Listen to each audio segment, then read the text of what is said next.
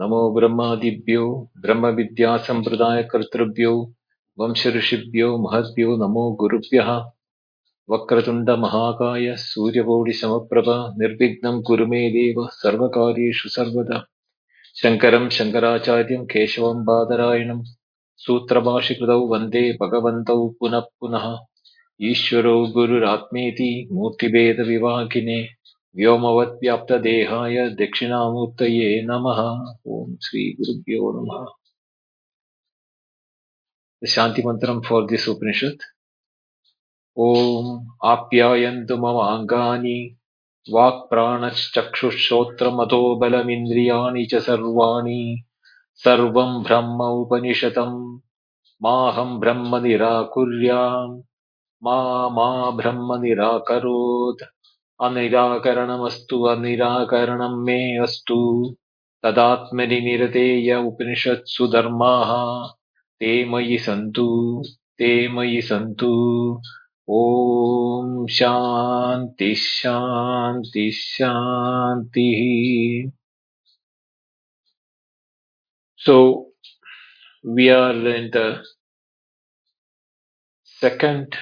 sixth chapter, second pada, and we did the first two mantras, that is Sadeva Soumya Idamagra Asid Ekameva Dvitiyam Tadekam Ahu Asadeva Agram Asid Ekameva Dvitiyam Tasmat Asataha Sajjayate. So when the Upanishad said that Asataha Sajjayate, so how can be Asat be a place from where Sat can be born? That is the question. So that question Upanishad itself is asking the question. Kudastu kalu saumya ayam syad ha uvacha katam asatah sajjayate iti. Sattvatve saumye agra asit ekameva dvitiyam. So reiterating that sadeva idam agra asit ekameva dvitiyam. So even though it is meant that asatah sajjayate, in reality sateva saumya idam agra asit. There was only sat only was there, is there, and will be there, is the way in which eva, the word, has to be understood. And there, to continue the process, how did the Sat become all this? Now, the Upanishad is taking a route which was predominantly understood and followed in the Vedic period of time. So, it may look illogical or out of place for us from the prima facie if we looked at the verbal meaning or the literal meaning of those words. But we have to delve deep into that meaning with the knowledge of bit of Sanskrit, as well as how we can reword it when we translate it. We can't reword the Upanishads for your listening understanding. We cannot reword the Upanishad, but we can coin it when translating with the words which can be more understood and relate for our present day knowledge. Because what Upanishad said has a embedded meaning which can be, understood at any point of time. So the third mantra where we touched up, third, fourth, and fifth, we touched upon in the last class. So just recapping some, and I want to touch upon one or two sentence of Shankara from the Bhashya, Adi Shankara, when he mentioned it, that will make more sense to it. So what does the third mantra says? Tadaikshata buhusyam prajayeti tat tejo asrjatha tat tejaha aikshata buhusyam prajayeti tat apo srjata tasmat atra kvacha shochati shvetate va purushastat tejasah eva tadadyapo jayante. Now, the word tad aikshata, the word meaning is conceived or imagined, or, even we can get the meaning desired. The real meaning of Aikshada cannot be translated in English, but the nearest meanings are these three, and from these things we have to analyze that what would have been the situation under which it has been used by the Upanishad. To understand that, we have to, I am obliged to, or rather handicapped to read the Sanskrit portion of the Shankara's commentary then for the better understanding, because this aspect is the most contested aspect among the non-believers, or even the scientific community, for asking these questions. There are hidden questions in that. How can it, even that is the only one, why should it have a desire? Because aptagamasya kaspraha is another in the same Upanishad, it coming late, not in the in this chapter, in another chapter. So where can that one, when it is everything, how can there be a desire? Because desire is normally, or from a perspective only when you have a shortcoming or a need to become something, or need to aggrandize something, or to possess something.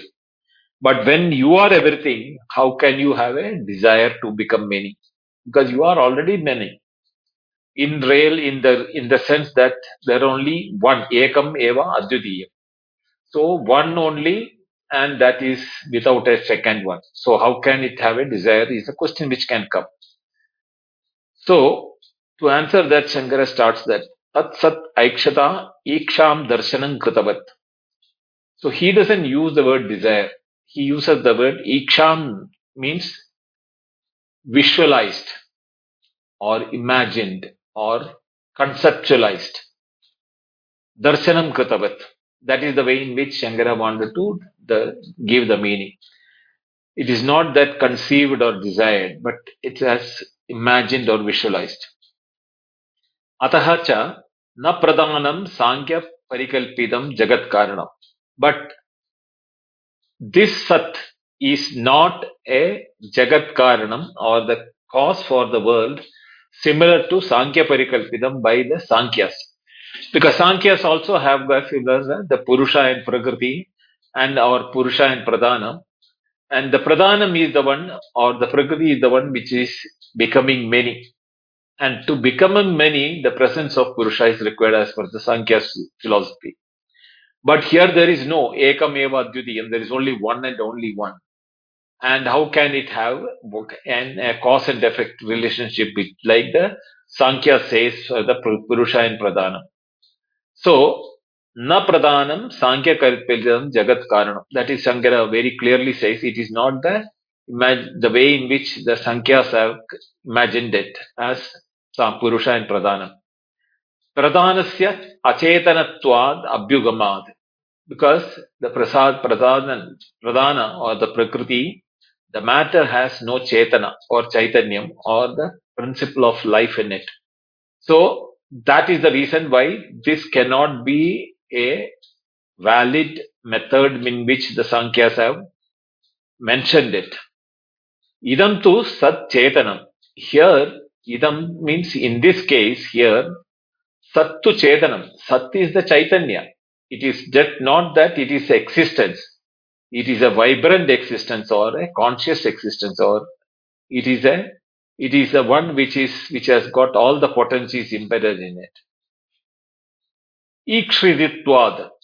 And that because of that, since it is potent with consciousness, the activity of the consciousness to project awareness, or the consciousness to project itself, is what is meant by the word aikshad in this context. So we have to understand that the projection of the consciousness by itself to become many is the way in tat tejo asrajyata. It projected itself as fire. Now, here we have to understand the word that here there are three principles which are mentioned in this chapter, in this part. Tejas, that is a fire principle. Apa means water principle, and food, annam. Tasmad annam ajayada. So these three are being utilized here as the principle of projections. It is the first one which is projecting the second one. So the, the consciousness projects the first is the tejas, the fire principle. The fire principles then projects, let me become many of the water principles, liquid principles. And then the liquid principle projects itself to let me become lot of matter principle. So the Teja principle, the fire principle, we should have to take it as an energy principle.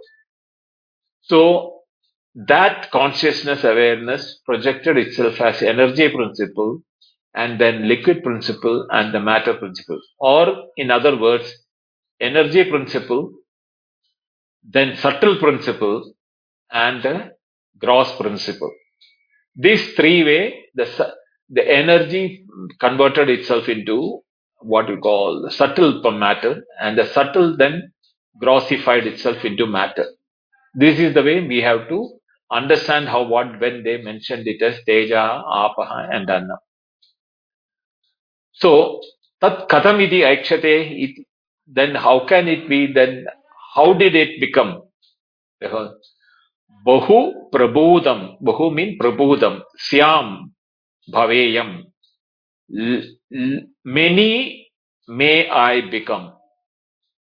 Prajayeya prakarshena utpadyeya.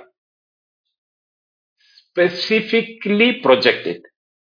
To see the word, so that is why the beauty of the Sanskrit language is to be understood here is Prajayeya is Praja means is a produce in the literal meaning.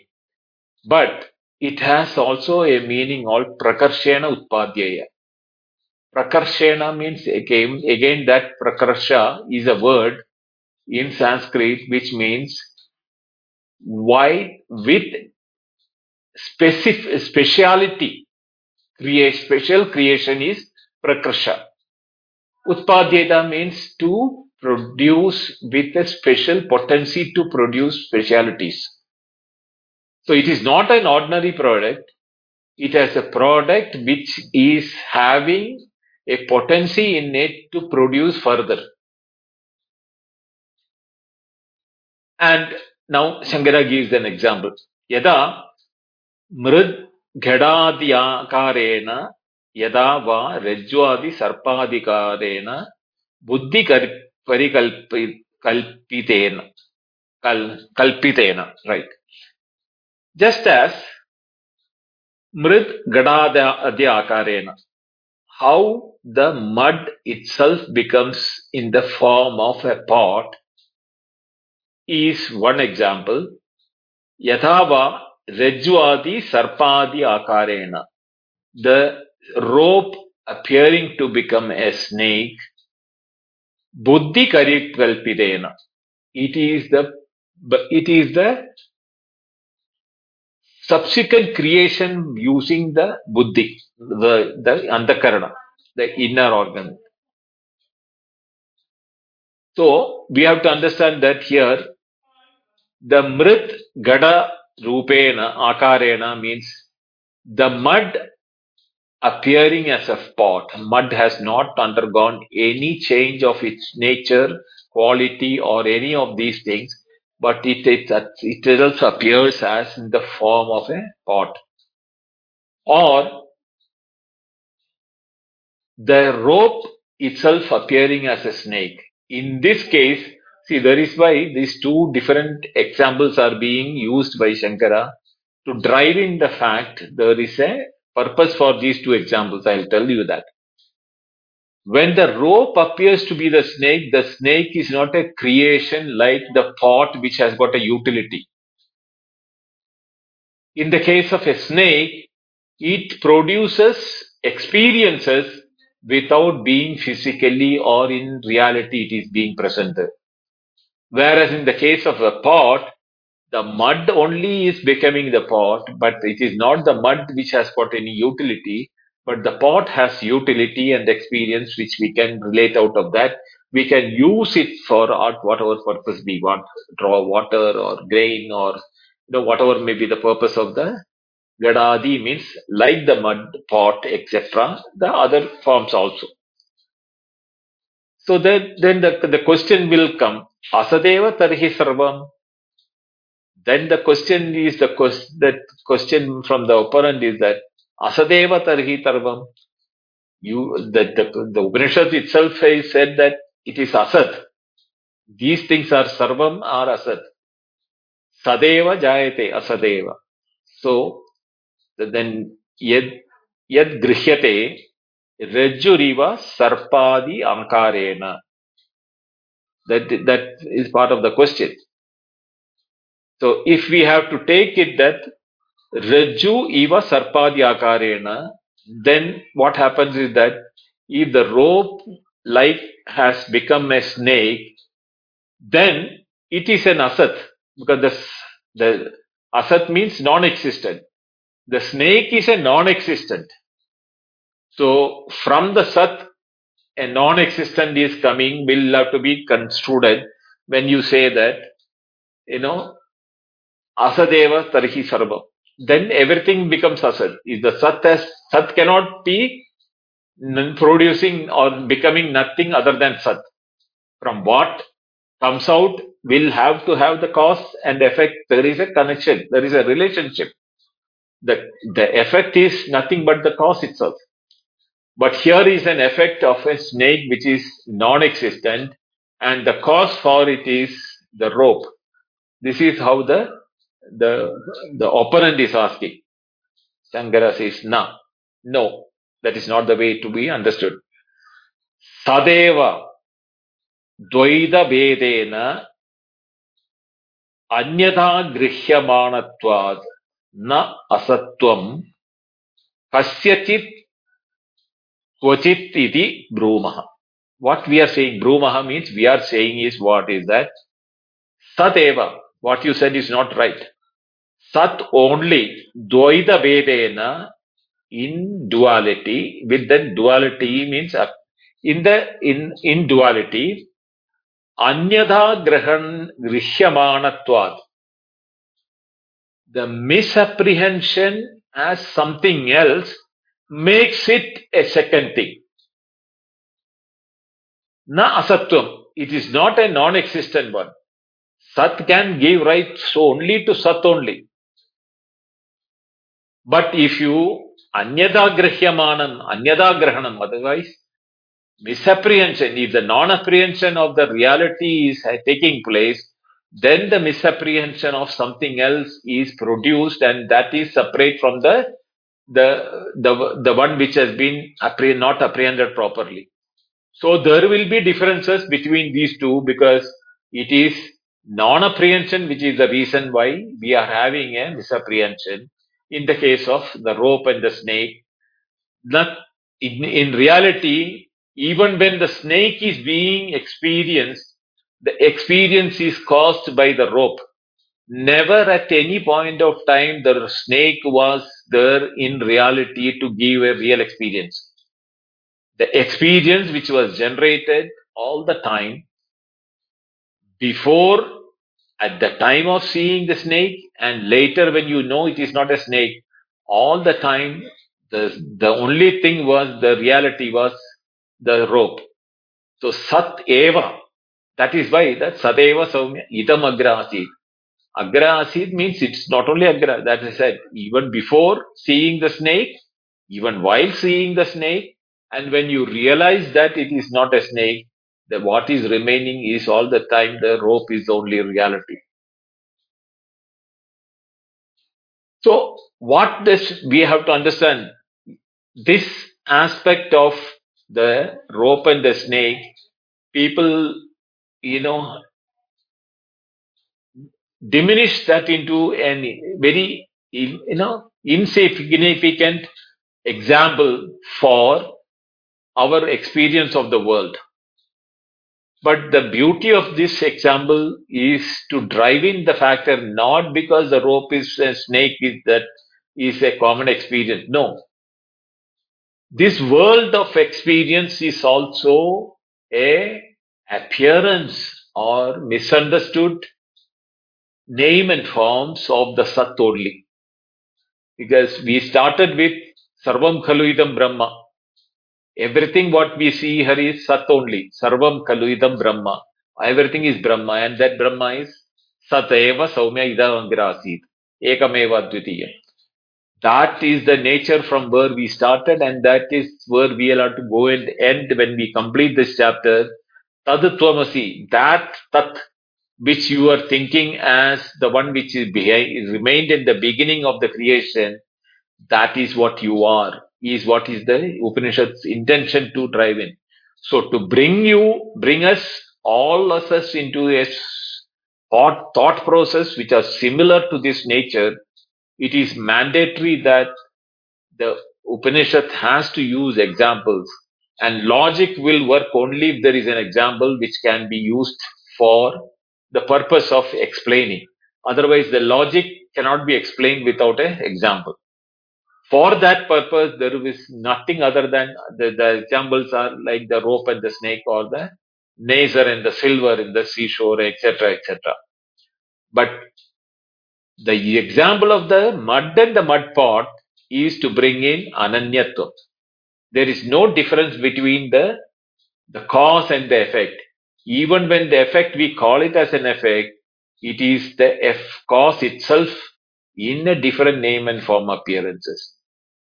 In the second aspect of the example of the rope and the snake, the effect is non-existent.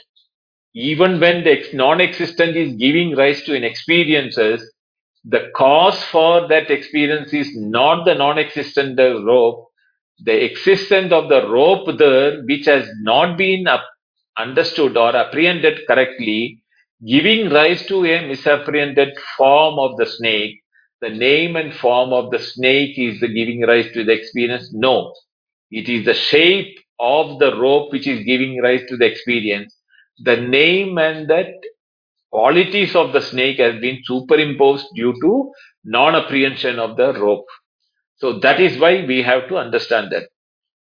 Then Changaravot says further, Yada sataha anya tvat antaram parikalpya punaha stasya eva pragutpete dvamsa pradvamsat urdhvam asatvam bruvate tarkika. So this, the Nyaya and Vaisheshika people is bringing the concept of abhava, which I explained in the last class. So I'm not going to repeat it. There is nothing called an abhava as a positive material, which the Nyaya and Vaisheshika philosophy school are saying that. They insist again is that you have an experience of the absence of something. That absence, if it is giving experience, it has to have a positive entity, and that positive entity is called the absence. The absence is relational to something present, but something present is not giving you rise the experience. The absence of that is giving the experience of the absence. So they are, convoluting the whole thing as bringing to it.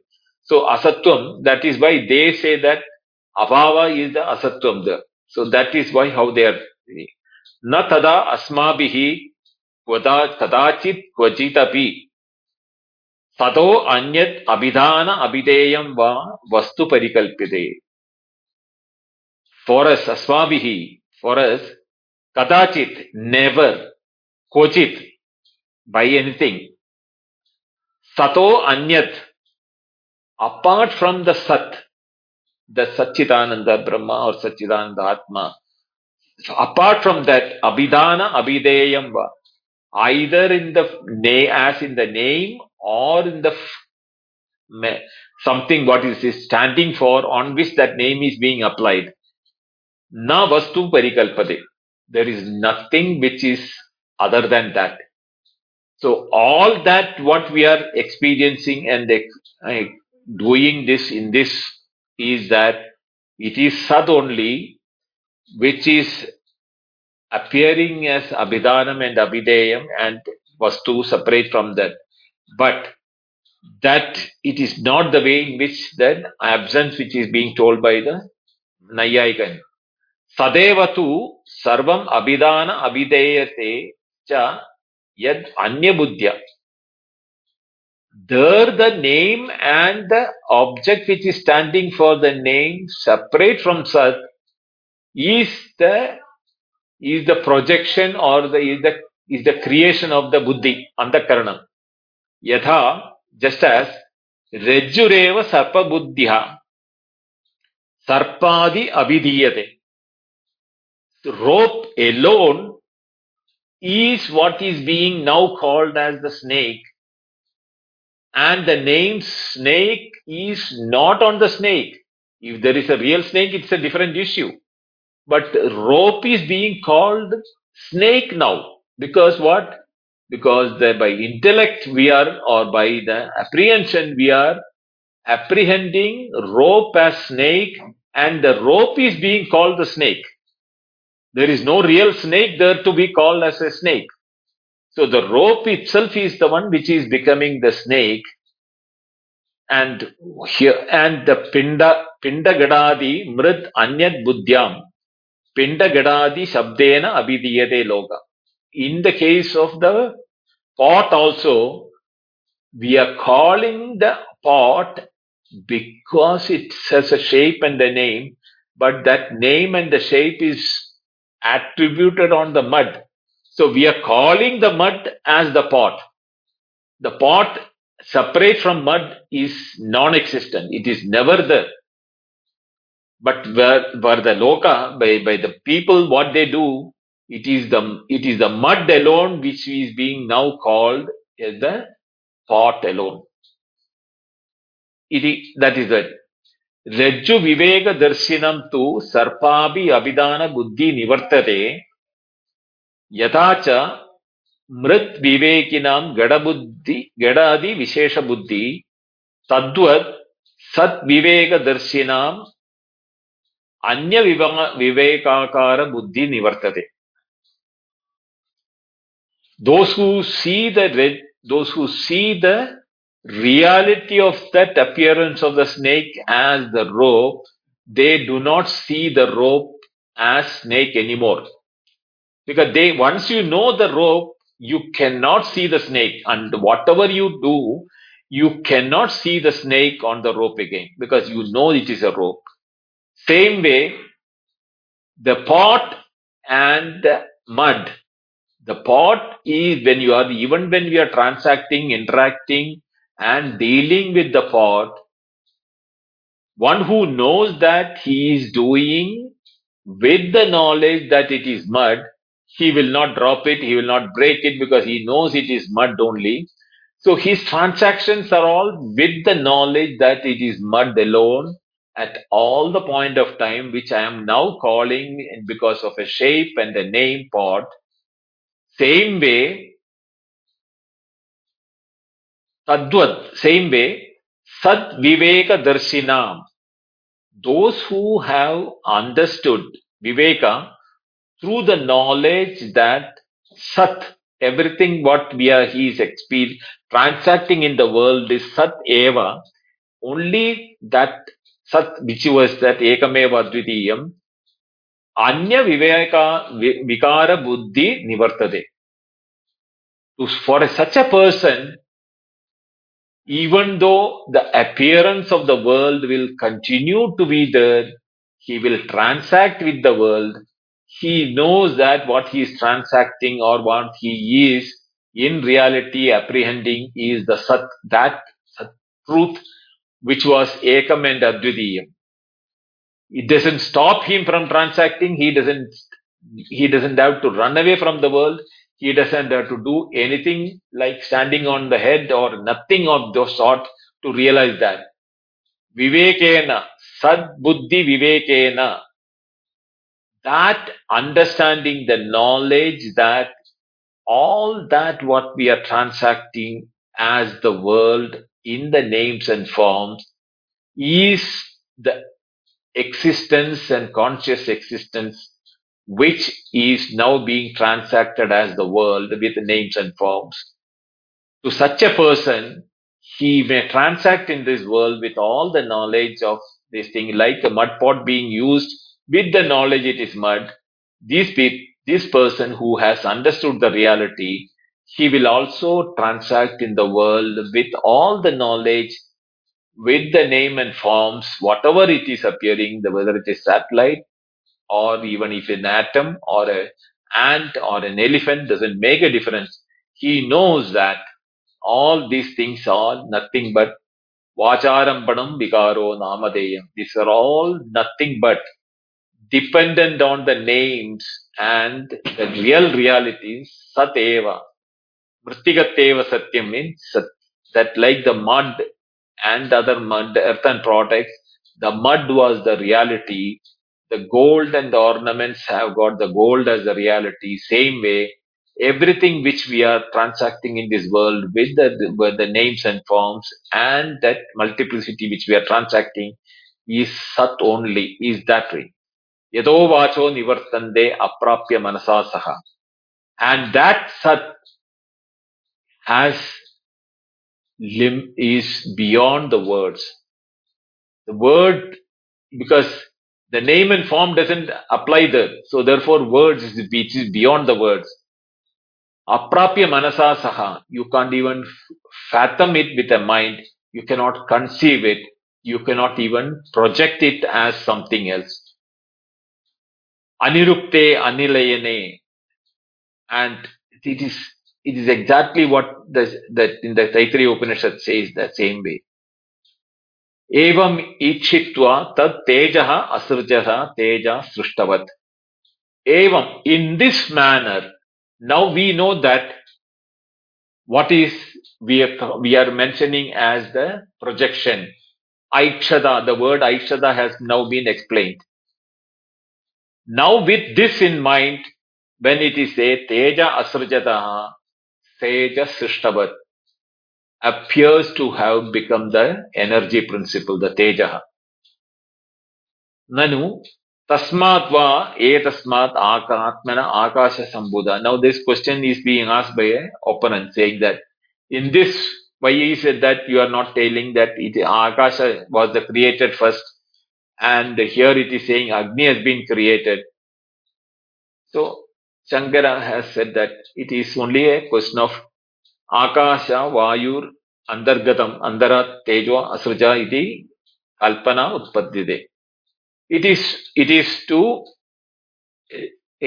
to bring in that they are not separate principles, Akasha, Vayu and Agni.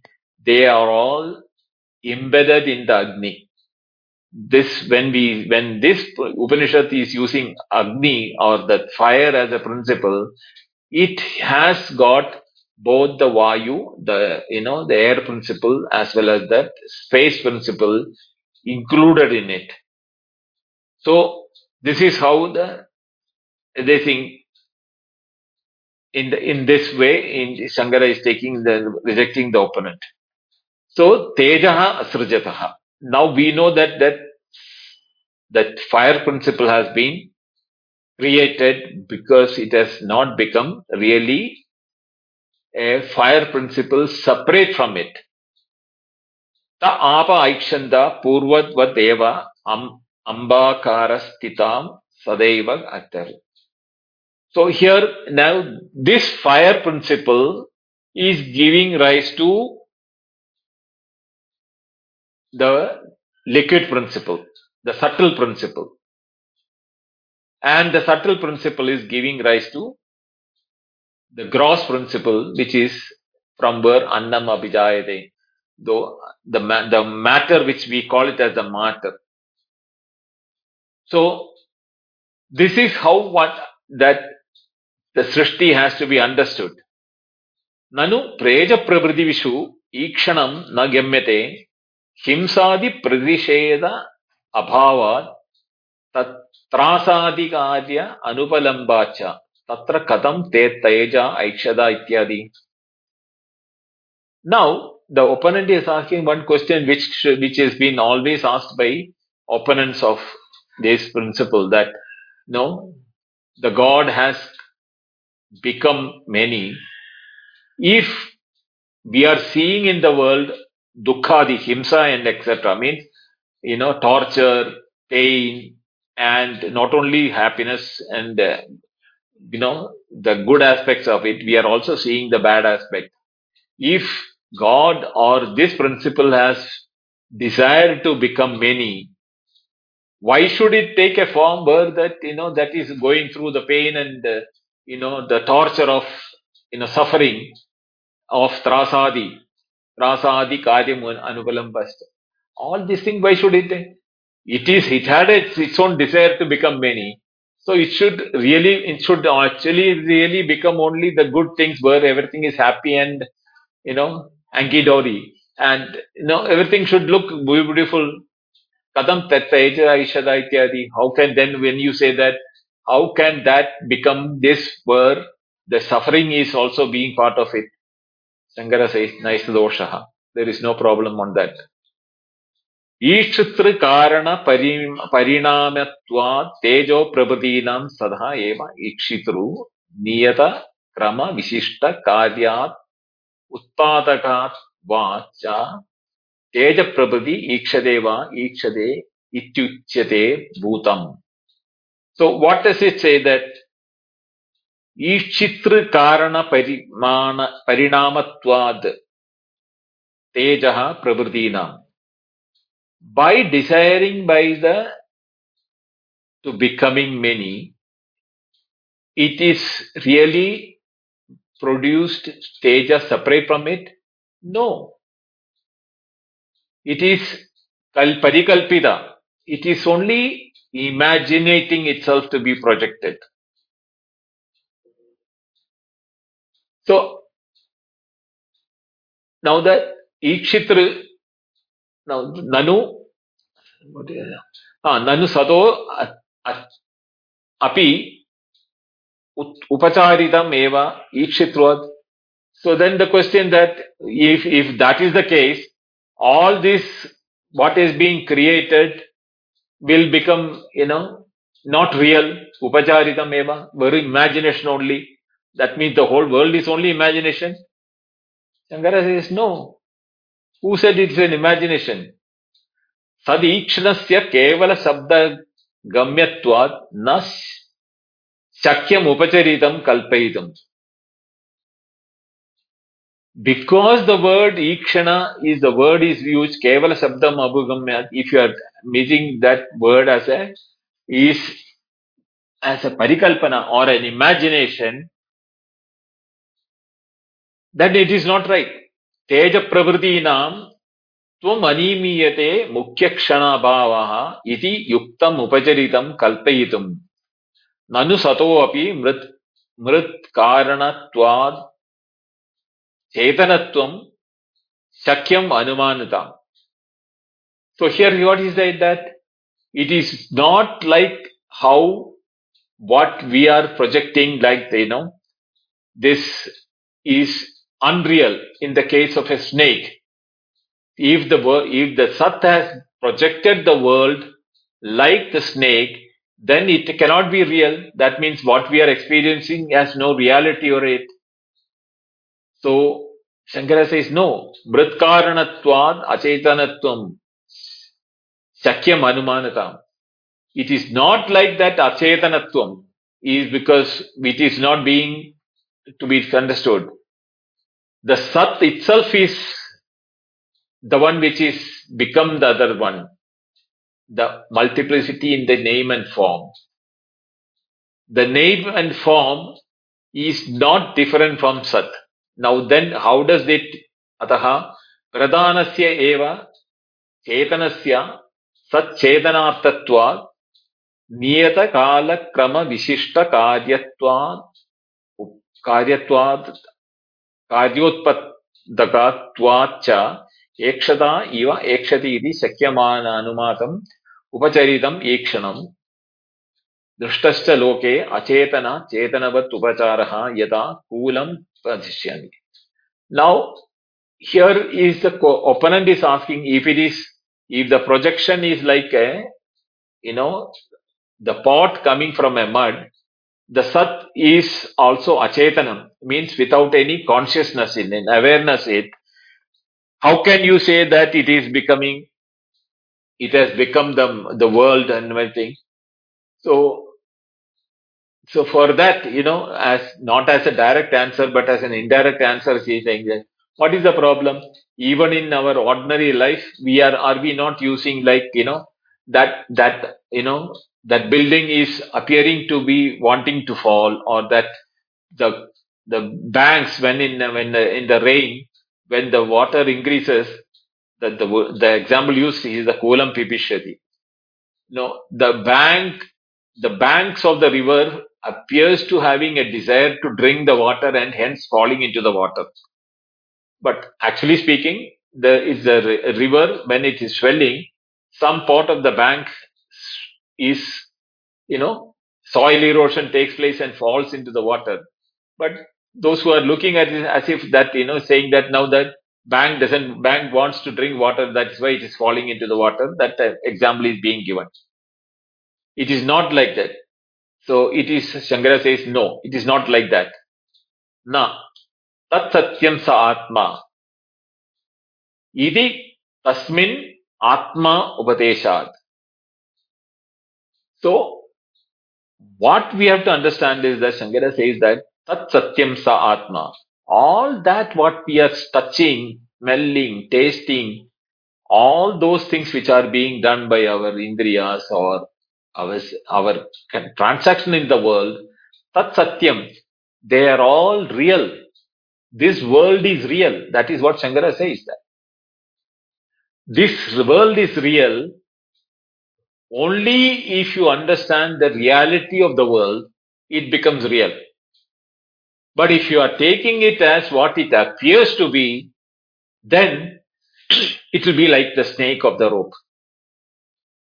And our problem of we are experiencing this multiplicity and the problems in the world, this himsa or the the torture and the sorrow and the negative aspects of life is all because we have not understood what it is the reality of the world is appearing to be. When you do not know the reality, the snake can bite you. You can give you scare. You may get run away from that and fall. Or you may be chased by a tiger from a dream and you may fall in the dream, but you would have actually fallen from your cot onto the floor. Whatever may be that, unreal things can give rise to the experience as long as you do not know the reality of it. This is why he's saying that in this Upanishad itself, in the 14th pada, we are now in the third pada, and the 14th pada, third mantra, where it is coming, Tat Satyam Sa Atma. That is the truth and that is the reality. That is Atma. Therefore, we are not knowing the reality of the world. Therefore, we have the problems. If we know the reality, just as the person who knows the snake is the rope or the pot is of mud or the ornaments are gold, for us also knowing Sat Oeva Saumya Idamagra Asit Ekameva Advitiyam, that Sat is what we are experiencing, not the name and form of the world. But if you take it as the name and the form of the world, not as the Sat itself appearing in the form of name and form, the mud itself appearing as the pot, if you are not accepting the way the Sat is appearing as the world in different names and forms, then the different names and forms can create a problem. That is what is actually happening. So then how does this projection takes place? If that is the case, then these experiences which we are being, if this is Sat is really projected, it not become the name and form of the world.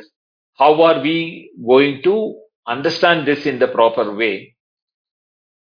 So for that, we have to understand that the Upanishad uses a very simple example. What is that? It says that when you look on a mirror, you are seeing your own projection. And in that, if you are raising the hands here, the image also is raising the hands. Now, A child who has not understood the reality, when he looks at the mirror, he will find the other child doing something not exactly what he is doing, even though in reality, what is reflected is being doing exactly the same.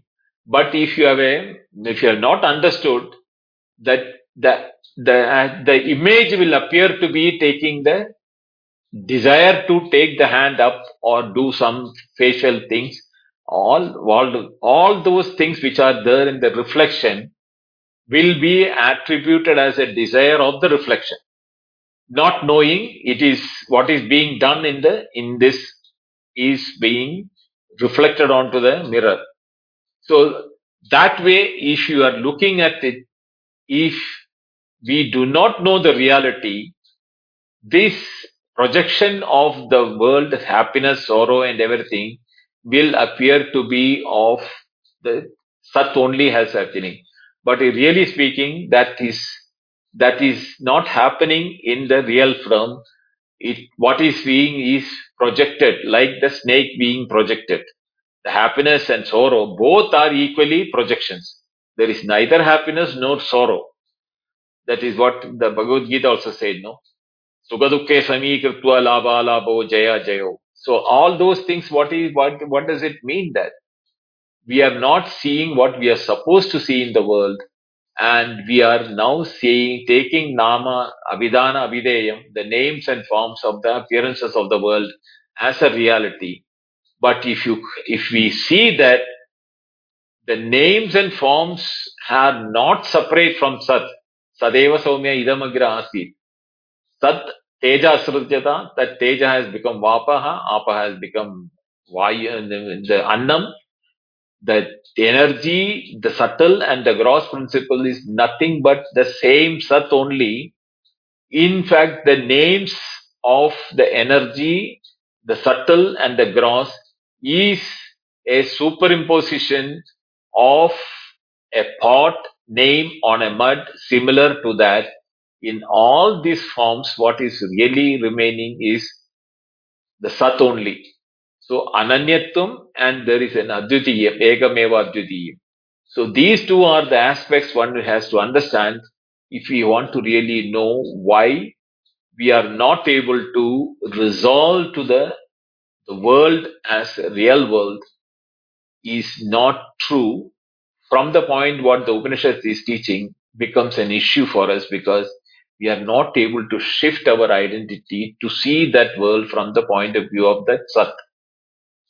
For that, a lot more examples have to be studied. That is the main target of this Upanishad when it goes into the next chapter, and then further subsequent chapters, till we are made convinced 9 times the word Tattvamasi Shvetaketo, that Tattvamasi, you are that, has been repeated by this Upanishad 9 times to drive in the point that we are not seeing the Sat.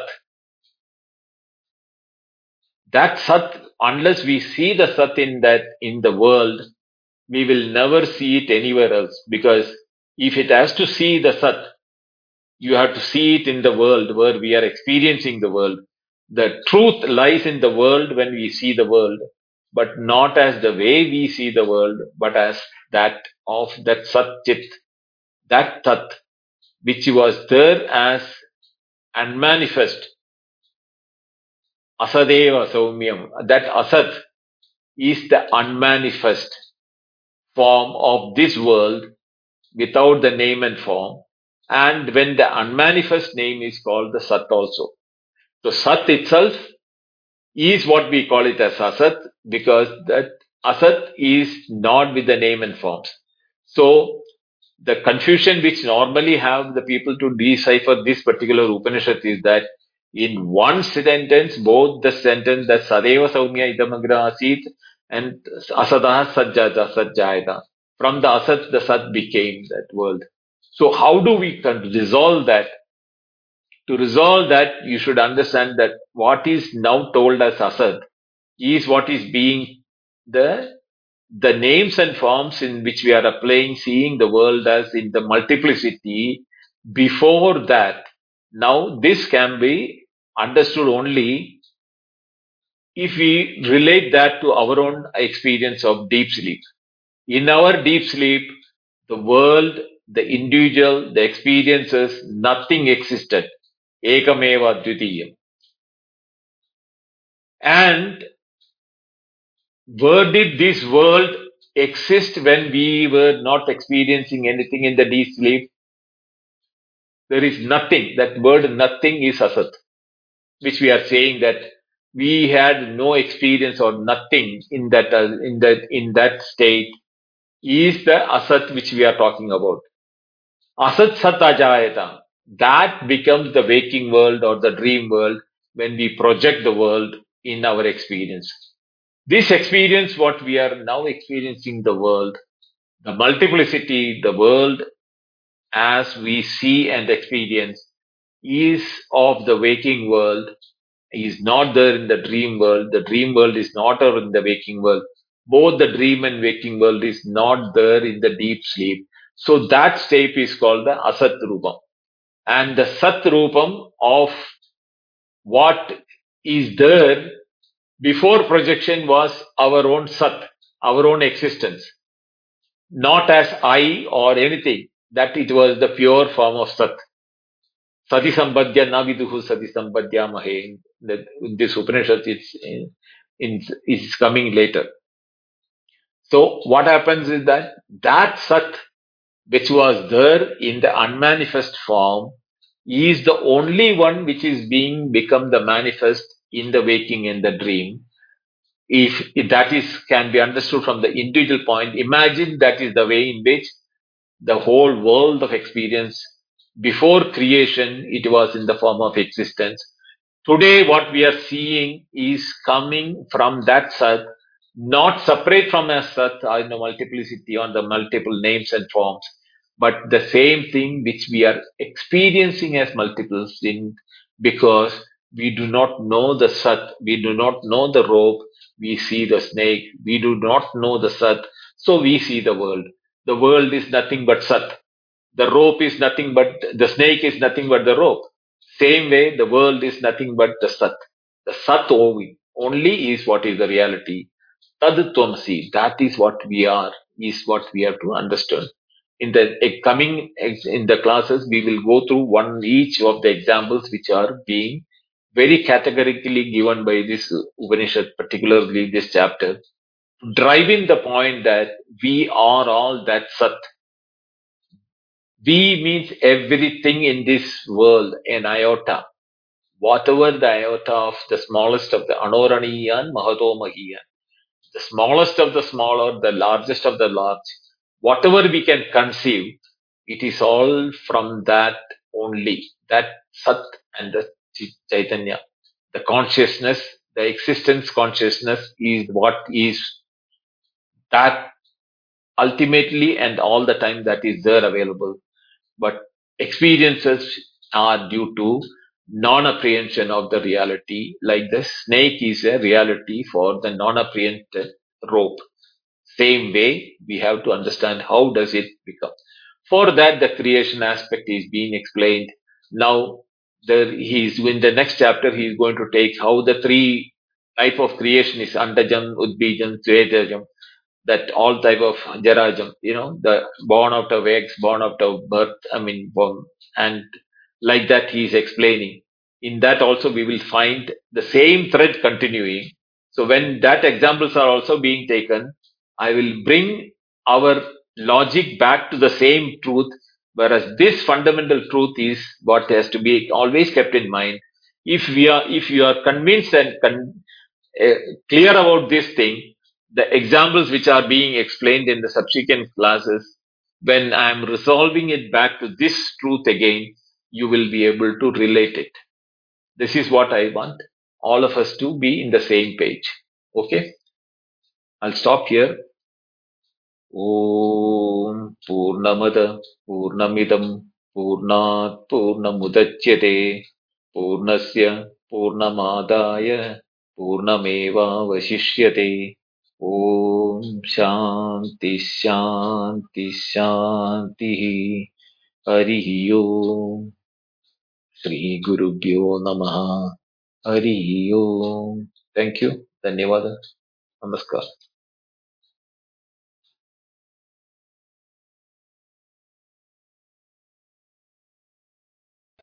Thank you, Viduji. This is, I think, each example is really helping. Um, one, again, reading back, the pattern I got was that agrahana leading to anyagrahana, non-apprehension leading to misapprehension is the, very way of tallying every example. Like if one sees sukha and dukkha, contrast, again it falls under anyagrahana because of agrahana led to this, experiencing contrast. So this is a pattern used in most examples. It's just that agrahana, that apprehension of sat itself, is not happened. Hence, the anyagrahana, that misapprehension follows, this is a cause. It is also used as a way to explain causality. Also, there is no causality, just that it is agrahana again. Um, this is one view I am trying to bring. Number one. Number two is this fire principle is playing a spoil sport in in the projection of multiplicity. And is this the way Upanishad want us to look at this, or any other um, explanation possible beyond the fire principle, Miruji? This is why I said in the beginning, those days they had this fire principle, water principle, and food. These are all the examples they had. So their explanation depended upon these examples which they are on their experience level was limited to that, fire, water, and food. So the usage of that is that today we know much deeper in the finer aspects of atoms and molecules and electrons, proton, etc. So for us, we need to think much in a diverse way rather than just what is utilized by those people those days. So the fire principle is being used only because that was the most powerful source which they had at that time as a the ultimate power. So when they used it as from the energy point of view, the biggest thing which they could not stand against was the fire. They did not know how to control fire. Like they might have had forest fire, they might have got huts burned down, etc., etc. So they think that the fire is the mightiest at that time. From that point of view, it is that one which is coming as a fire here. But why it is being told to that is because, see, from the world point of view, from the Rishi's point of view, he knows he knows the thing. So from his point of view, he has no confusion. But to the sun's point of view, Shvetaketu's point of view, he has no idea what Sat is all about,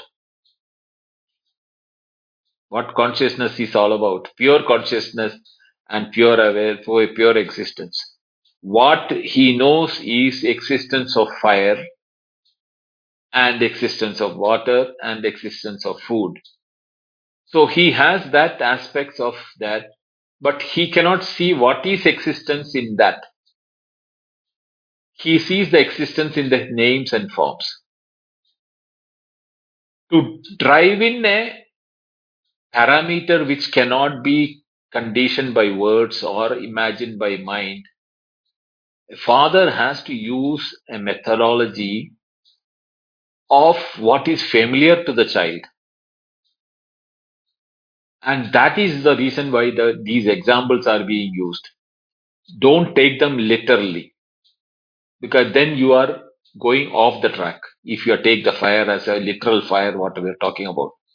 Imagine that today you are being explained as, the most powerful thing you can think about it, a solar flare or a nuclear bomb or anything like that.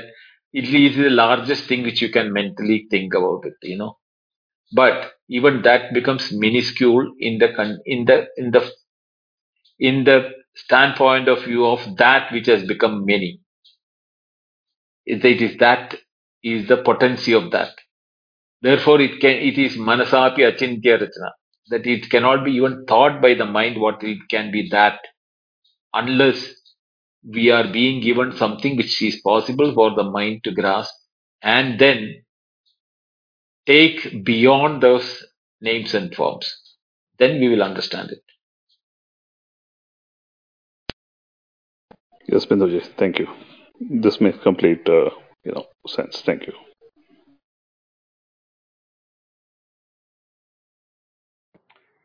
Namaste, Vindoji. Thank you. Again, very Namaste. nice session. Yeah, really very feels like very deep concepts are coming in. Feels very nice to listen. And yeah, thanks again for beautifully explaining all the concepts. Thank you.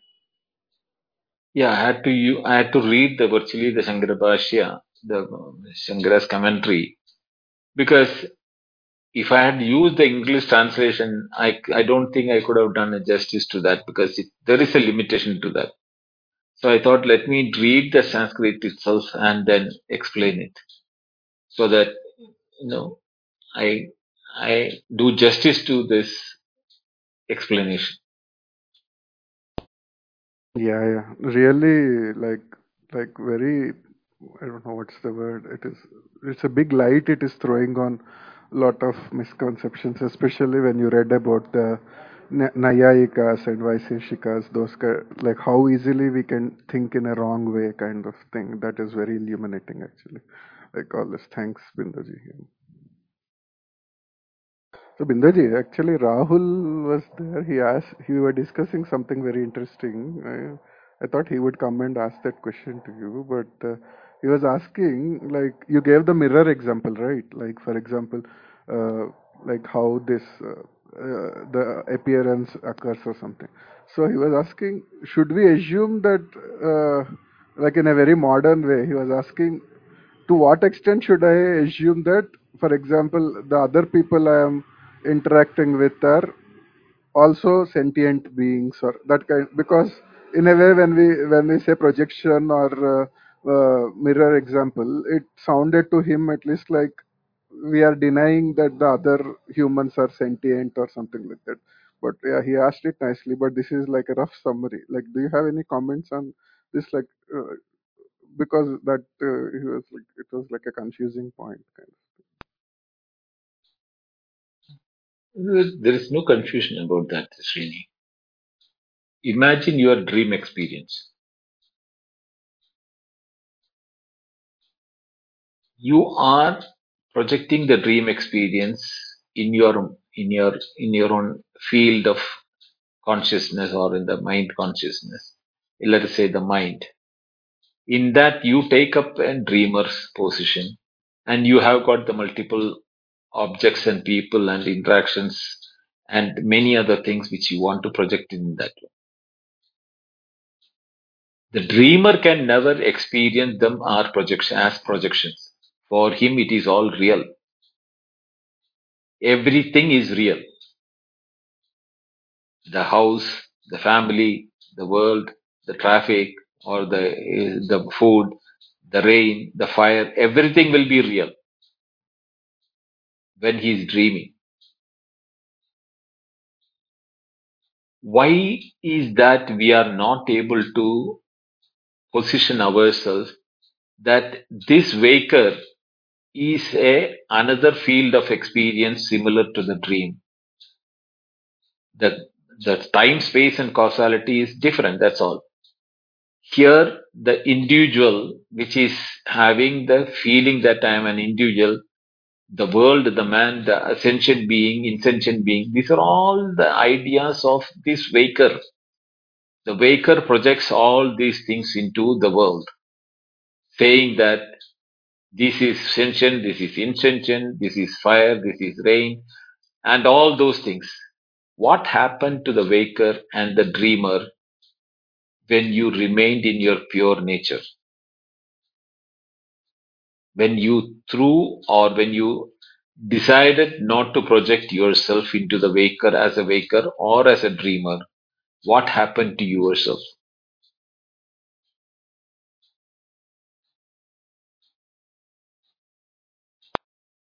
Yeah, yeah. Now I understand where the pitfall was. So I think that consciousness was being like a falsely attribute. That itself is a very analytical thing. It's not an experiential thing. So yeah, I think that's where it went wrong. Thanks, Bindaji. Yeah. Binduji, I have a question. Yes, Jay. Thank you. Thanks for this Upanishad. To begin with, so Binduji, as from the past few months or years, I'm into mostly focusing on Advaita, mainly onto that you are that, like you give the reality to this whole universe. You are that being, you are that wholeness, and you are the Chaitanya for the universe, right? I mean, all these are all till now theory for me only. And fortunately, when I read some of these Advaita books or Advaita Master, then for that time, it looks like, yeah, yeah, correct. This is how it is. And okay, I've understood everything. And then end of the day, go to bed and wake up and I'm back to my normal life. I mean, I've even totally forgotten. I at least have a glimpse or had an insight. It is fantastic, they say, right? And every day I try and I understand something, read some Advaita focused East or West masters, and yeah, this is correct. Yeah, I am an illusion. This personality and this body are temporary. This awareness or this consciousness, this emptiness is the reality. I get some sort of insight. Every day, every once in a week, every alternate day, I get good insight. But next day morning, I go back to my rut. The same old 48-year-old guy with all the history, this personal autobiography, the personality, then like and dislike, and the mind and pressure and ambition, everything comes. Now, just couple of days ago, even though they say this is a pathless path, there is nowhere to go, you are there only. Some people are, and there's no effort required because you're already there. But looks like there is some sort of reminder is needed to ourselves. The mind has to remind itself, no, no, this is, take a step back, look into it. What is the reality of this? Neti or iti, as today's, I think Venkatji was speaking in one of the previous sessions. So my question is this repeated reminder needed? We have to push ourselves, we have to put effort until one knows that one is that light which is like timeless, is my question. Jay, it's quite normal. Aneka janma sampraptam karmabandha vidahine atmajnana pradhanena tasmai sri guruve namaha is what is saying that light which has to remove the darkness is there. It is from within us only. Our own nature is that. And the Upanishad, not only the Upanishad, all masters and all those who have realized have repeatedly said that it is just like the marble in your palm. We have, it is so clear, and without that, you are not what you are, or you are not there. Yet, we do not know what we are. This is because we are always dependent upon the mind, and the mind decides what to be our experience. And when you go to sleep, whatever you insight you had, whatever you read, that becomes back to the rut, what you said right way, is the example with the Shastra uses is that like a pond filled with algae, when you throw a stone, momentarily there is a clarity and you can see the water. But within no time it comes and closes itself again. It is as similar to that. This what we are hearing from the or reading from the books, giving rise to the experience. But what the Upanishad says is that Shastra says is that Shravana Manana Nididhyasana. So what you are doing is at the Shravana level or hearing or understanding aspect. But what is required is Manana. Manana means using what you have learned in your day to day experiences. That is where we all fall short of it. Because the moment we get into our routine life, we are forgetting about what we have learned and we are not remembering even those words or those things into our practical day to day life. This is because we have not learned how to connect between the two. The Upanishad, Kena Upanishad says, Pratibodha Viditam Matam Amritatvi Vendate. Every experience, Pratibodham, every experience tells us that there is awareness as a fundamental principle in every experience. And that experience, what overrides that awareness is our attention to the name, form, and the nature of experience rather than the purity of the experience. Even when we are experiencing happiness or sorrow, we are engrossed in the nature of the happiness or the nature of the sorrow, and we are dedicated to the sorrow or the happiness of the experience. We do not see it as pure experience, which has been colored as happiness and sorrow by the instrument called the mind when we experience it. It is the mind which is giving the color to the experience as happiness or sorrow. The happiness and sorrow are nothing but two different experiences, pure experiences. When you remove the happiness and sorrow qualifications on them, they will become mere experiences. This is exactly what I told today also. Sukha dukkhe sami krutva labha labho jaya jaya. That equipoise with which, if we live in our life, treating experiences are experiences only, neither happiness nor sorrow, they are all creations of the mind. Projections by the mind as happiness and sorrow. Experiences by itself is purity in nature. And that the experiencer who is experiencing are not too different. Because there cannot be two separate things as experience and the experiencer. It is separation which is creating is because the ego is taking a stand that I am the subject, rest of the things are object. There is no reality, the segregation possible because this segregation is due to the misapprehension of the non-reality of the fundamental principle that all experiences, including the experience of the I, the individuality is an experience. There is no object called I. What is called object is all body, mind, and intellect.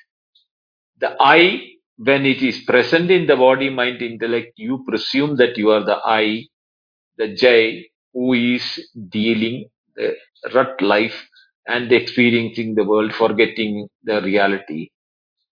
Because You identified with the mind, body, intellect complex, but you are you are not even the experiencer. You are the pure awareness. When it is projected through the body, mind, intellect, we call it as an experiencer. The experiencer is an attribution given for the association or for the reflection in the mind of the consciousness, which is termed as the individuality. So if we can understand that, even when you are day to day, you know, yat karoshadi yatasnasi tat kurusha madarpanam, in that Bhagavad Gita sloka, what Krishna says, whatever you do, whatever you are offering or whatever you are enjoying, all those things are due to my presence. That my presence is the awareness presence. And then when you know that, once you know the reality, this reality becomes clearer and clear when you remove the three type of impediments. Ajnana, Samshaya, Viparya. Ajnana means ignorance. Samshaya means doubt. Viparya means a mistaken, misapprehension. All the three has to be removed by manana. You are in the first stage where you are reading and understanding into the Veda method. So your Ajnana is getting removed. But your Samshaya and Viparya has not been even touched by you till now. That can be touched and removed only when you do the manana, thinking about it and applying it to your every momentary life. Every experience you have to analyze it. Who is experiencing? What is the experience? What is the reality of that? Ravana Maharshi said it in another way. Find out who am I in all the experiences. It is the same thing what he said. So if you can do that, you will be able to move from Ajnana removal to Samshaya removal. And during the process of Samshaya removal, there will be a chance of that you will think that this is what it is, that is what it is. That is the place where the Upanishadic words will come and help you to know that yato vacho nivartante aprapya manasa saha. This cannot be termed by any word, any mental imagination or any of those things. You are in your pure nature, and that pure nature is always with. If it is not there, there is no experience. If you are not there, there is no experience. But you can be there without experience. Both should be understood. You without experience is your deep sleep, and without you, your waking and dream cannot happen is death. Both you should understand that what is the reality. Only then you will be able to be established in that truth. Thereafter, yatnyatva sarvam idam vitnyadam bhavati. Everything else will be clear to you at that time.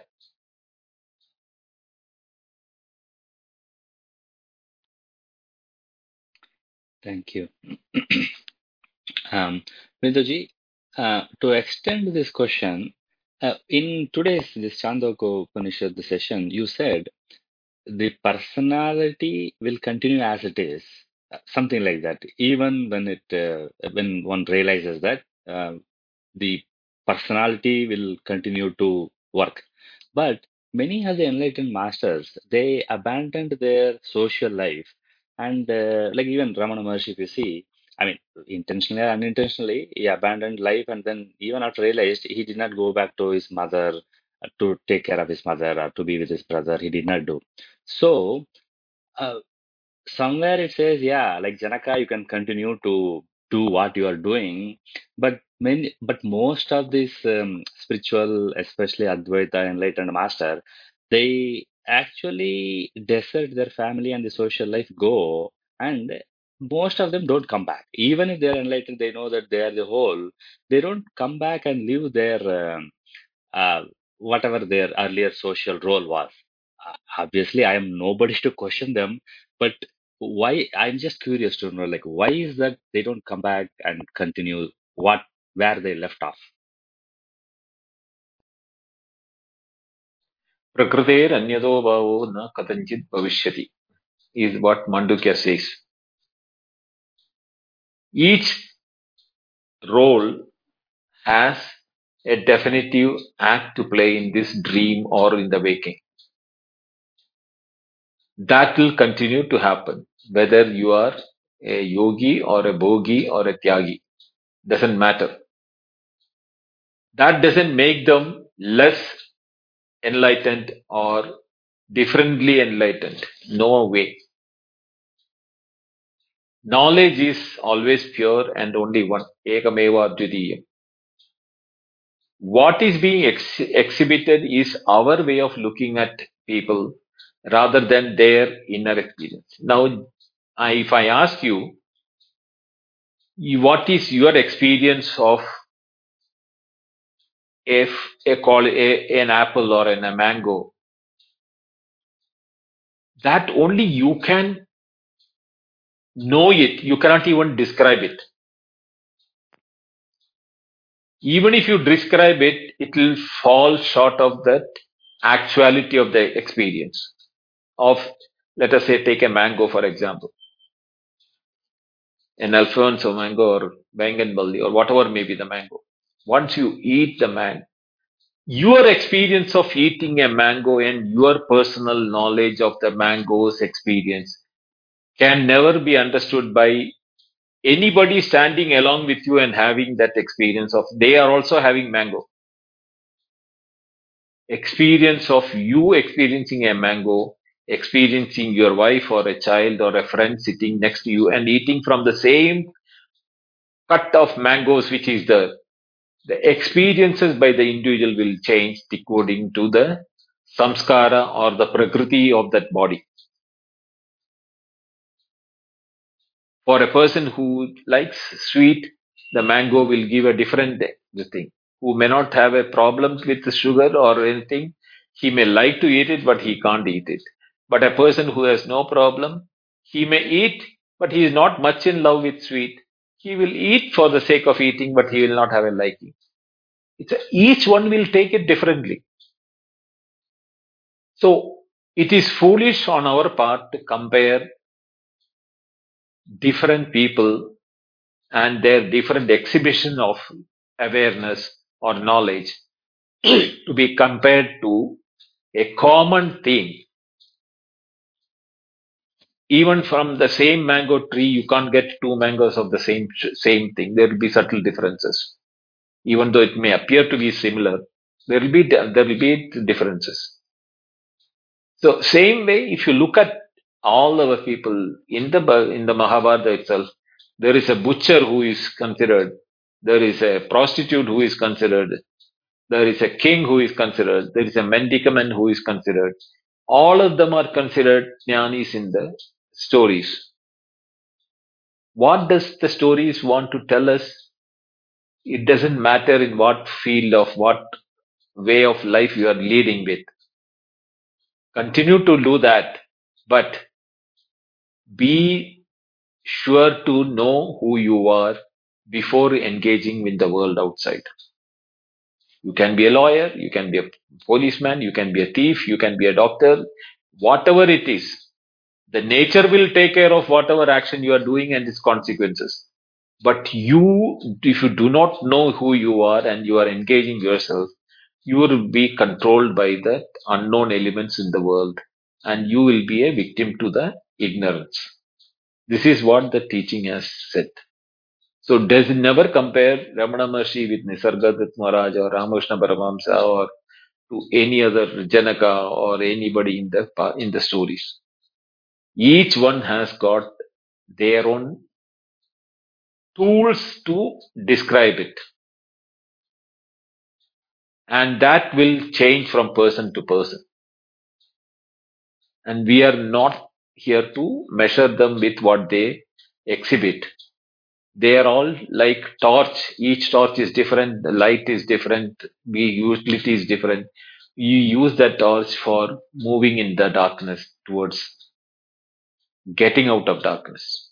That is the purpose of the teachings. Thank you. I like the strong way you put. It is foolish to compare.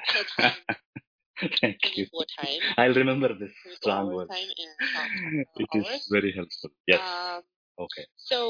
Thanks, Binoji. I have questions, but I will wait for a few more minutes for others to continue and then I'll come back. You can take my spot.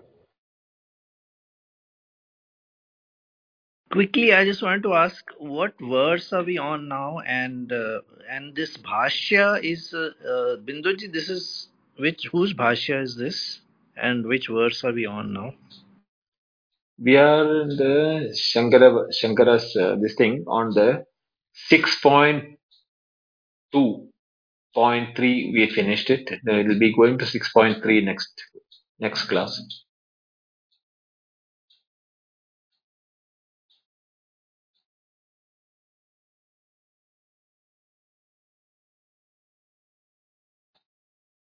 Yes, Kyle.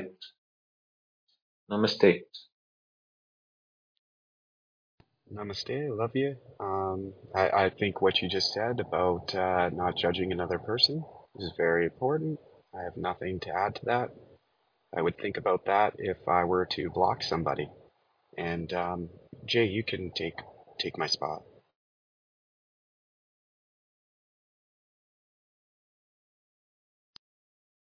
Okay, so now, Binduji, my next question is, um, from many sources I've read that everything is inside me. But then that is only if and only if I take that point of view that I am consciousness. But this statement is invalid. If I take this stance that I am this personality or the persona or this image or this role. So, is there is it a technique to deliberately say to oneself, no, no, I'm not this personality, but I'm this empty, unnameable, timeless consciousness slash awareness? You have to do the exercise yourself, Jay. There is definitely you and other. That is aham and idam. You and everything else other than you is other thing. So whatever is other is an object known to you. So that cannot be you for sure. You will agree with me. Now, what can be objectified? Start from whatever you want to objectify. Even when you come to your own physical body, you can objectify your physical body. So what you call as persona or personality, you try to define it with this exercise in mind. What can be objectified, including your thoughts, including your idea, including your, you know, emotions, feelings, thoughts, ideas, anything that can be known to you is an object. You are the knower of it. So, using that as a methodology, now tell me who you are. Then you will know the answer.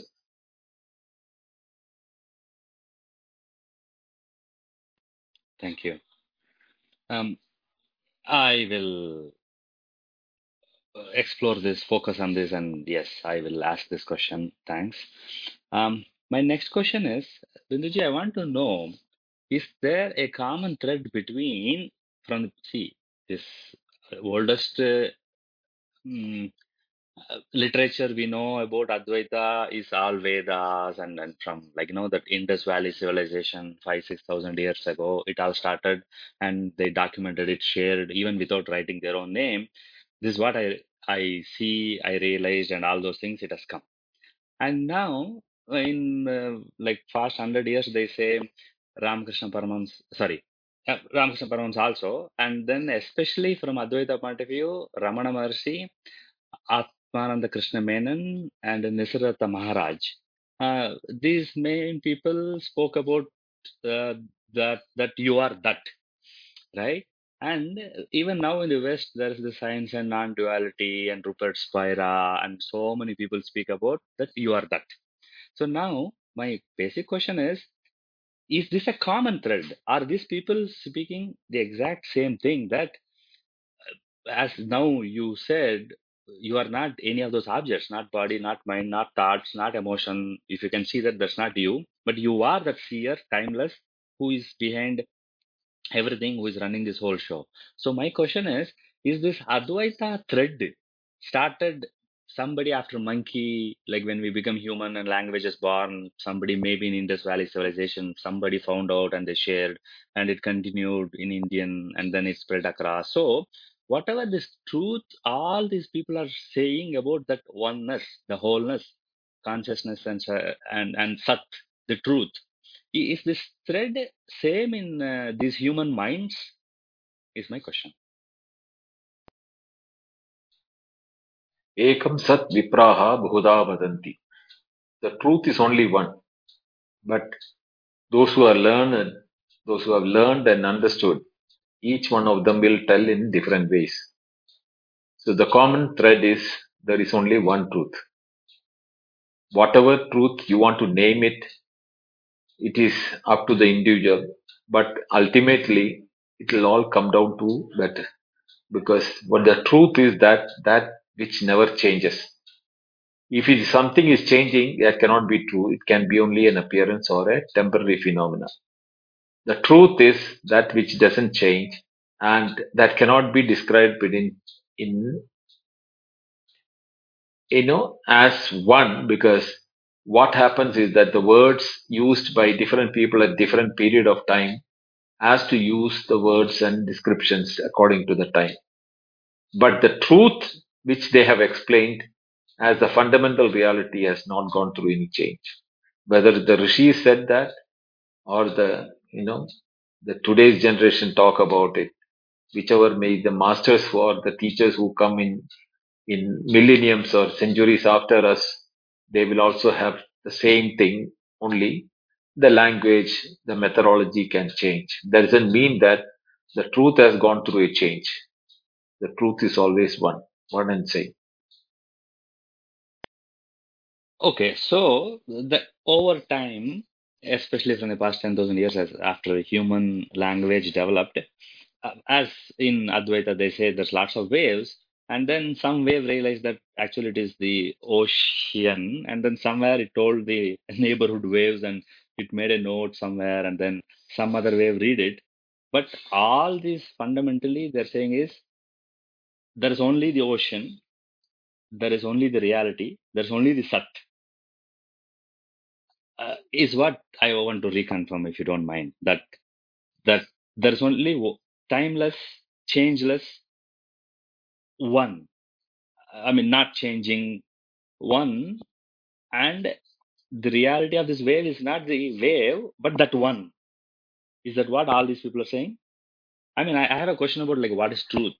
Like you say, there's only one truth, but what is truth? Okay, the best way to understand that is if you have understood, or you go back to my YouTube channel where there I have talked about it in that Upanishad.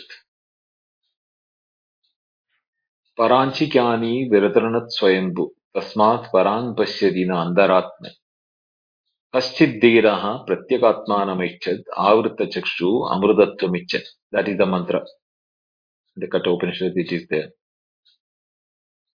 Our sense organs are, including the mind and intellect, are potential only to grope or search in the world outside.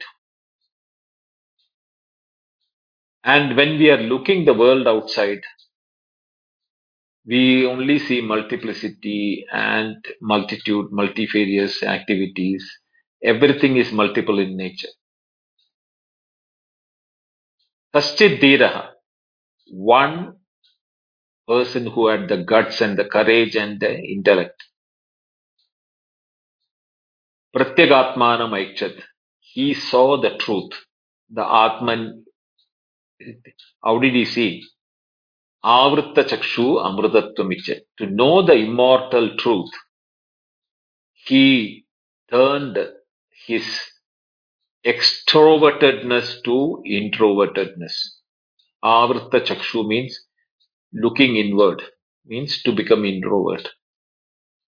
Because in multiplicity, if you want to see the oneness, you have to first see that within yourself, because you are also part of the multiplicity.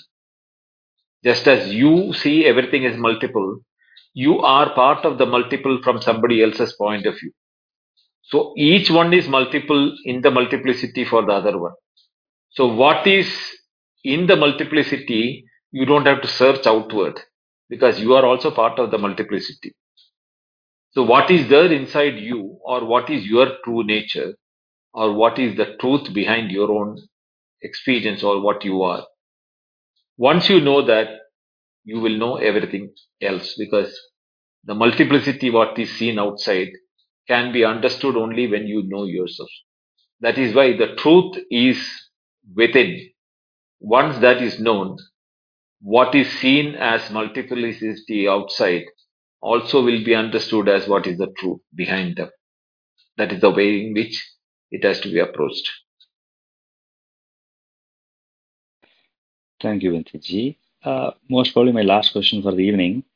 Binduji, like, have you realized that you are actually the consciousness slash awareness, but just for time pass, you are doing, taking this role of a personality and playing with your family, neighborhood, and us here in Clubhouse? What is known to me, I can't share it. What I have learned, I can share. So, right? Okay. Yeah. Can you share your own being experience as who you are? You can't. But Even you the have been taste of called sugar, we like cannot Jay share. as a father, as a brother. By what people have called you, only you can tell that, no, I am father of so and so, I am brother of so and everything can say. People will understand that. But can they understand when you say, I am that awareness, I know I'm everything through my awareness, and I see awareness in everything. Can anybody understand that? No, but unfortunately, many people have said, I am that. And then now we are struggling, the general public. Because that is not known to the general public. So when they say I am that, they should explain what is that also. Then only it will make sense, right? So it is the responsibility of the people who, if somebody says I am that, then they should explain A to Z. What do they mean by I am that? And how others can understand it then. Absolutely. Thank you. That is why Chandogya Upanishad makes sense for us. I started the first class with Sarvam Khalu Idam Brahma. Everything this, what we are experiencing is nothing but Brahma. Now what is that Brahma need to be explained. That is what is going on now. And the end of this chapter, you will know that Brahma, what has been told as Sarvam Kalidam Brahma, that is what you are. Tadutvamasi will be the meaning of the whole Upanishad when you conclude it. We'll come to that toward the end. Thank you, Binduji. That's all for now from my side. So, Binduji, can I ask something? But it's from from the early part of the Upanishad, as I have been looking at it.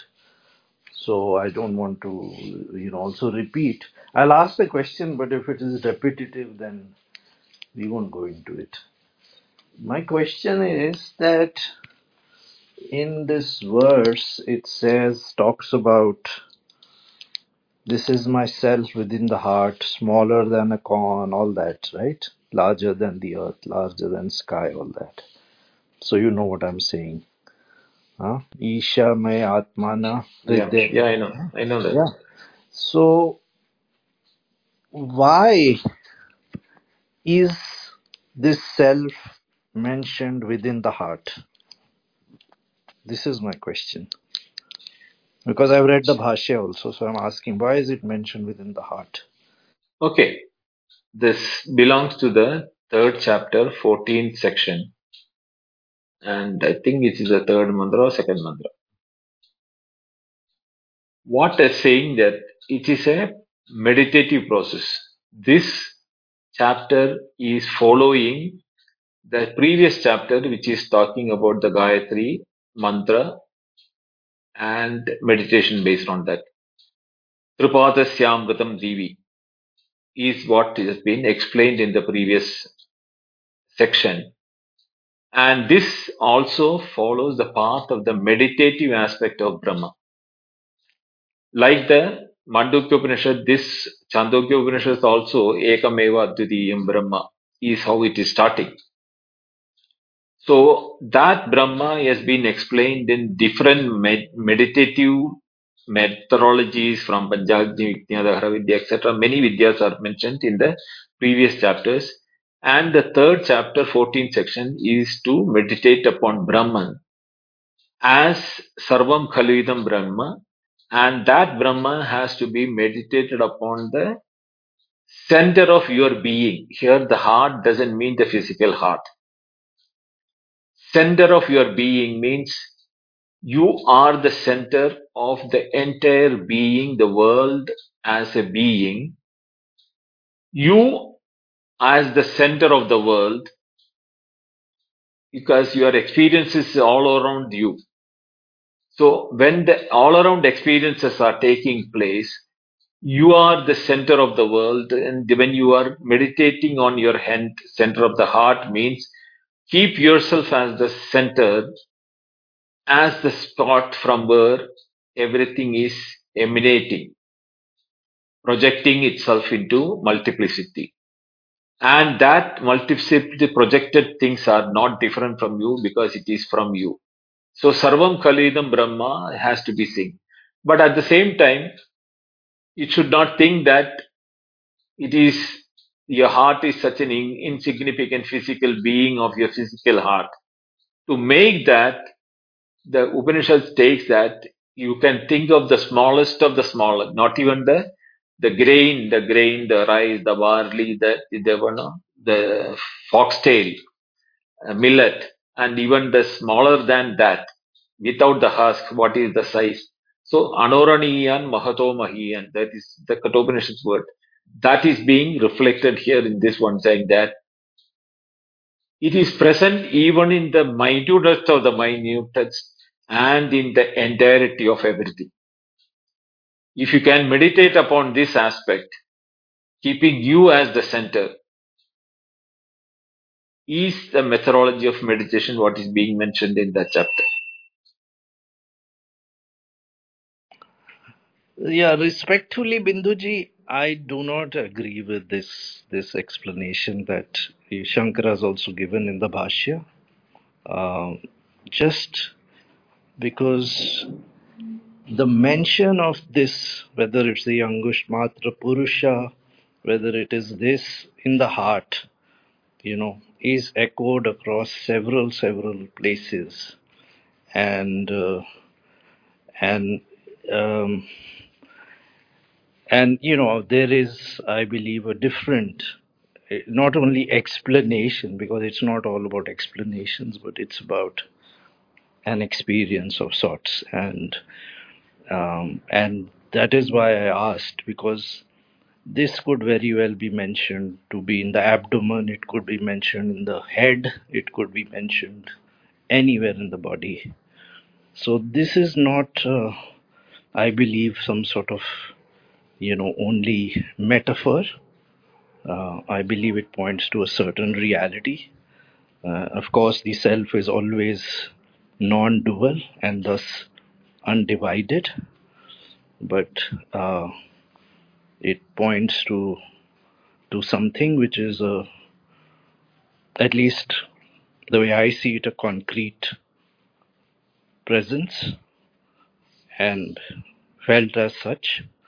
And not only is it felt as such, it pulls one, it pulls one towards it, because it is.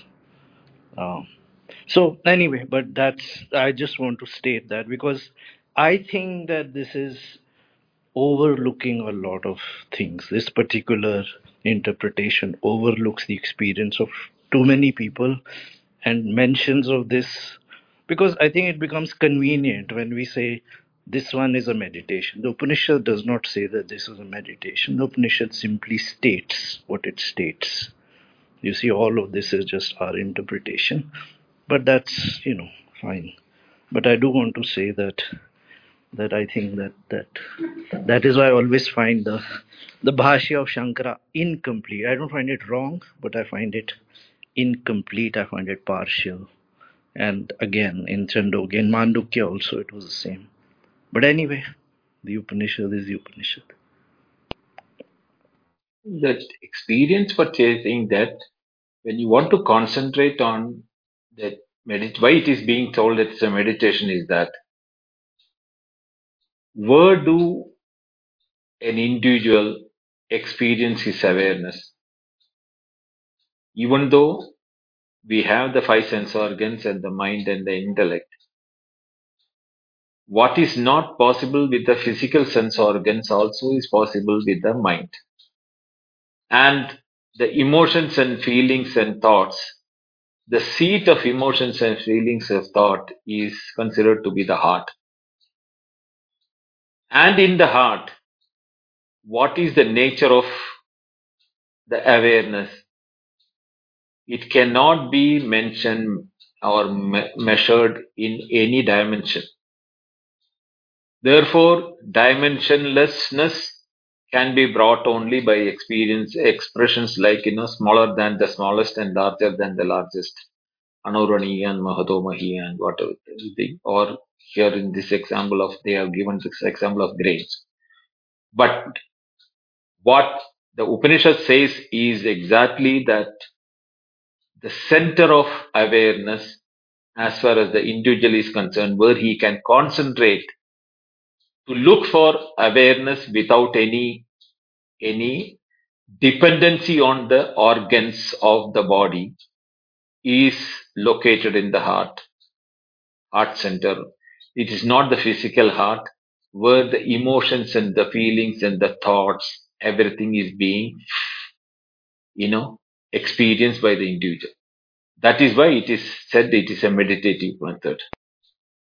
I agree with the dimensionless aspect, Bintuji, certainly, right? So this idea of dimensionless is echoed in the Tao Te Ching. They say the Tao is, smaller than a seed or an atom, and depends on what you read, but and larger than the universe. But so I am not certainly, I'm not saying that this is about dimensions. It is about a presence, which is a very tangible presence that is being pointed to. Even the mantra, the Tibetan mantra, which says Om Mani Padme Hum, which talks about the jewel in the lotus of the heart. In, Sri Aurobindo talks about the psychic. The Angush, Raman Maharishi talks about the self, the size of a thumb, on the right side or whatever of the heart, right? So this of course does not mean that it is an isolated, dimensioned form of some sort. That's not what I'm trying to allude to. What I'm trying to allude to is that this particular thing is not some coincidence or mentioning in the heart, because this jewel in the heart, this money that the Buddhists also point to. Swami Bhuktananda also writes about this, the blue pearl. This money in the heart is a is apart from this transcendental experience where the self is sort of everywhere and nowhere, dimensionless, but there is this concrete presence in the individual of the self. And I believe this is what is being referred to here. Again, like, this is what I'm stressing, because I think that it's an important aspect. It's a very, very important aspect. And, for me, I stress it because I certainly can't deny it, because it's a part of my experience. I understand about the dimensionless. It's not about saying that I know that they are pointing to something that is dimensionless, in a way that smallest and largest, there's no difference between the two, because, the space and time does not really. Uh, but, that which is infinite is somehow contained in a concrete experiential form, only experiential form in, um, you know, it's almost like a passage. It's almost like you look through a keyhole and then beyond that you see a universe. So anyway, but this is the limitation of a certain, I believe, a version of Advaita again, and I just have to voice that because I would certainly, want to talk about that, because that this particular sort of um, version may not be something that will appeal to everybody, or certainly will encapsulate the truth, you know, fully. Um, you know, so just want to bring that about. I mean, I think this mention of the heart is not a coincidence of some sort. Of course not. If all is one, then why would people hate and divide and be so opinionated and holier than thou, um, so rationalistic, um, intellectual? The rite of passage, you're right. It is a rite of passage. And people can go get their PhDs. They can go talk about religion all they want. They can be the smartest person in the world for all I care. It doesn't really matter if they haven't went through that rite of passage. Then they're deluded, and it's easy to happen. And I only bring this up because I brought it up in a room full of Christians. Um, Now you talk about the size. Jesus said mustard seed, right? That's probably the smallest object around to use the metaphor and teach with. I don't know if there would have been anything smaller than a mustard seed in the vicinity of where he was, rather than like a grain of clay. But clay is so very small that maybe people wouldn't have even seen it. Um, Now, hence the word "see." The scripture I brought up was this born again reference that every holier than thou religious hypocrite identifies with. And it's not necessarily talked about being as a ritual, um, or, somebody can just all of a sudden self ascertain that they've been born again, or have some sort of religious leader tell them that they've been born again. Um, but truly, he said that it's not physical. He said in order to see the kingdom of heaven, one must be born again. And so he said, "See," um, and you know, in previous teachings, he said, "Enter." So your aspect about awareness and seeing is true, and this is why there's so many religious hypocrites identifying with having this experience, but not actually embodied um, the love of what they believe. And so it's actually just it's very very easily um, thwarted, manipulated, and diluted. And so it's very powerful what you just shared, Deep, and I just was kind of accentuating it with another um, line of thinking. But it definitely is a rite of passage, and once somebody's actually had that experience, they'll be able to know. Because it's hard to keep from loving even the people that hurt somebody the most. Yeah, thank you, Kyle. Reminds me because mustard seed is mentioned in the Bible also, right? And it's something like, just to I mean, I just want to elaborate because, it's very, these are conceptual ideas, but it's something like that there's this seed which is very palpable, and then that seed, which is so small, it like becomes the whole universe.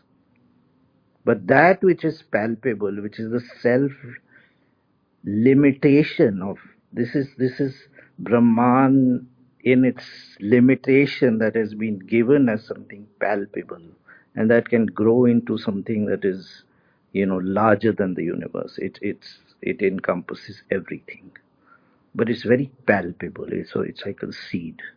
It's a seed which grows into a tree.